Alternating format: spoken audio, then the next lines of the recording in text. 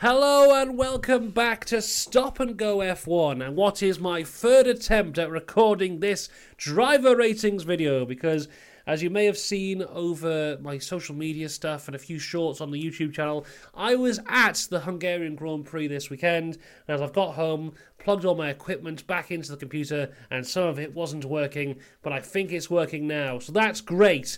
Make sure you subscribe for all good stuff because this weekend we've got the Spa sprint race weekend coming up, so I'll be covering all things there and I'll be at home, so I'll be able to actually cover all of it this weekend, unlike the Hungarian Grand Prix. But as I said, it is now time to get into the Hungarian Grand Prix and talk all my opinions on all the drivers. My first opinion being that when I was actually at the track, I was sat at turn 1 and I thought the race was very good. I've come home and I watched the race and I discovered it was actually very dull. But there you go. I think my enjoyment of the race was kind of boosted by the atmosphere, and also I was sat at the only part of the track where anything interesting can possibly happen because it's a very badly designed track. Anyway, on to the driver ratings, starting with the Williams. Logan Sargent, he qualified 20th. He didn't finish the race. I gave him a 5. Not really sure what happened with him at the end there. He has spat on the chicane and then just retired the car with 2 or 3 laps to go, which was a shame to see, but there you go. Albon, another great performance from him, qualifying 16th, finished the race in 11th. I gave him an 8.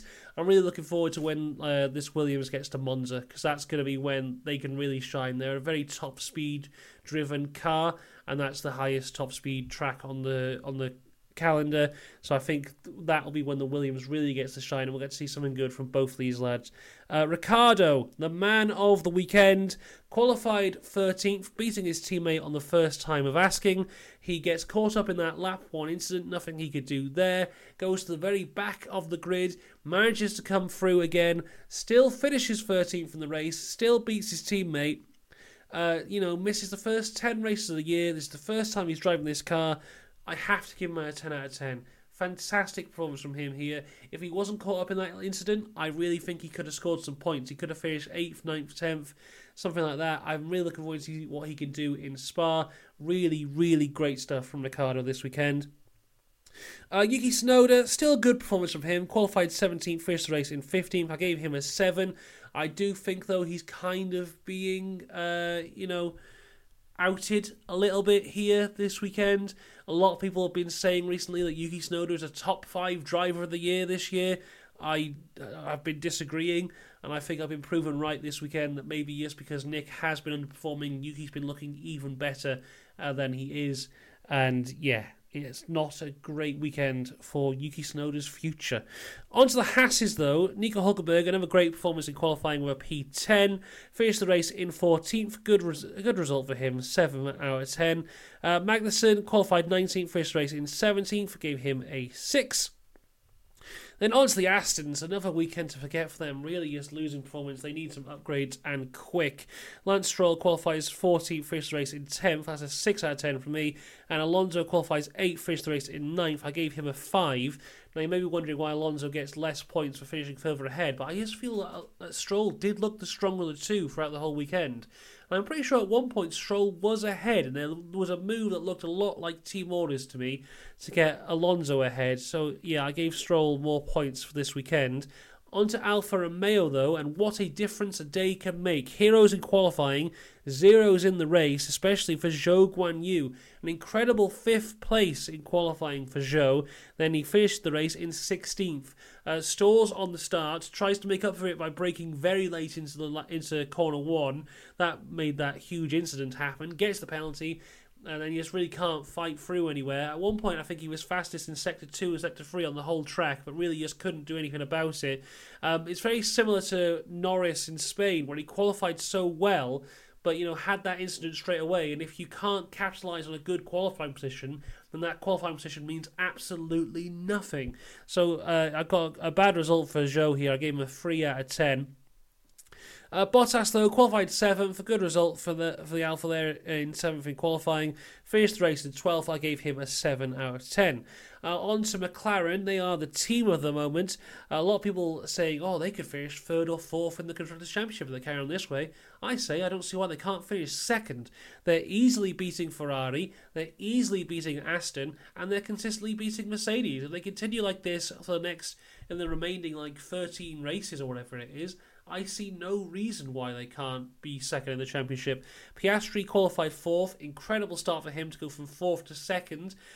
He got screwed over by the team a little bit on the first pit stop. They pit Lando first, which I strongly disagreed with. Then Lando got the advantage there. I think he may have got some floor damage or something during his second stint, and that slowed him down quite a bit, finishing the race in 5th. I gave him an 8 out of 10 overall. But yeah, great stuff from Piastri. You've got to remember this is his rookie year, and he's doing fantastically. I mean, if we look at, say, someone like Ricciardo, how they struggled to match Lando over the last 2 years, and for Piastri to come in and basically be doing it straight away, I think is fantastic stuff. I think he's the best rookie we've had in Formula 1 since Charles Leclerc. Really, really good stuff. Lando Norris, though, his teammate, qualified 3rd, finished the race in 2nd. Another great race from Lando, gave him a 9 out of 10. And going from great to going to Alpine. Bad qualifying for both of them, really, with Gasly in 15th, Ocon in 12th. I think they both expected a little bit better than that. And then even worse in the race, but really nothing they could do. Just wrong place, wrong time. Both double DNF into turn 1. I think Gasly completed 1 lap, Ocon completed 2. I gave them both a 5 out of 10 because there really wasn't much to go off there for either lads. On to Mercedes, though, and mixed fortunes in qualifying for those, as George Russell qualified 18th, Lewis Hamilton in pole position. Great pole for him.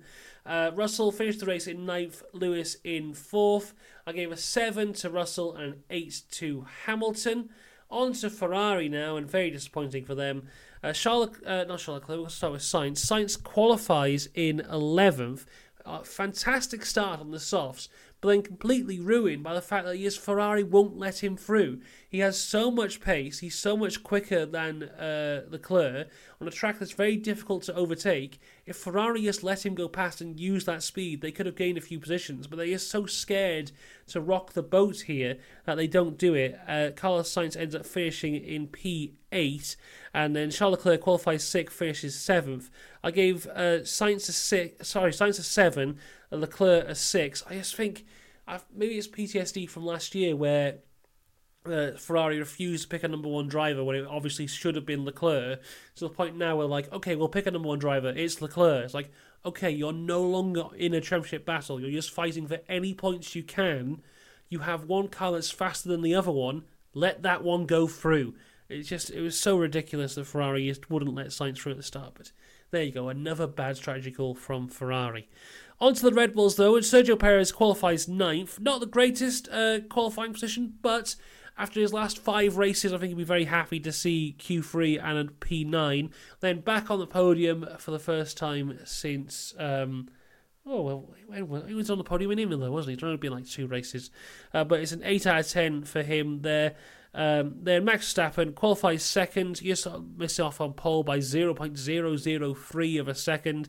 Then fantastic start for him. I mean, normally Max's starts aren't that great, but he really brought it this weekend.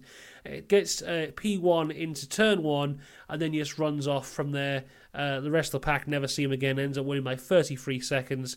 I gave him a 10 out of 10. Record-breaking win for Red Bull, 12 in a row. A breaking trophy for Max at the end there.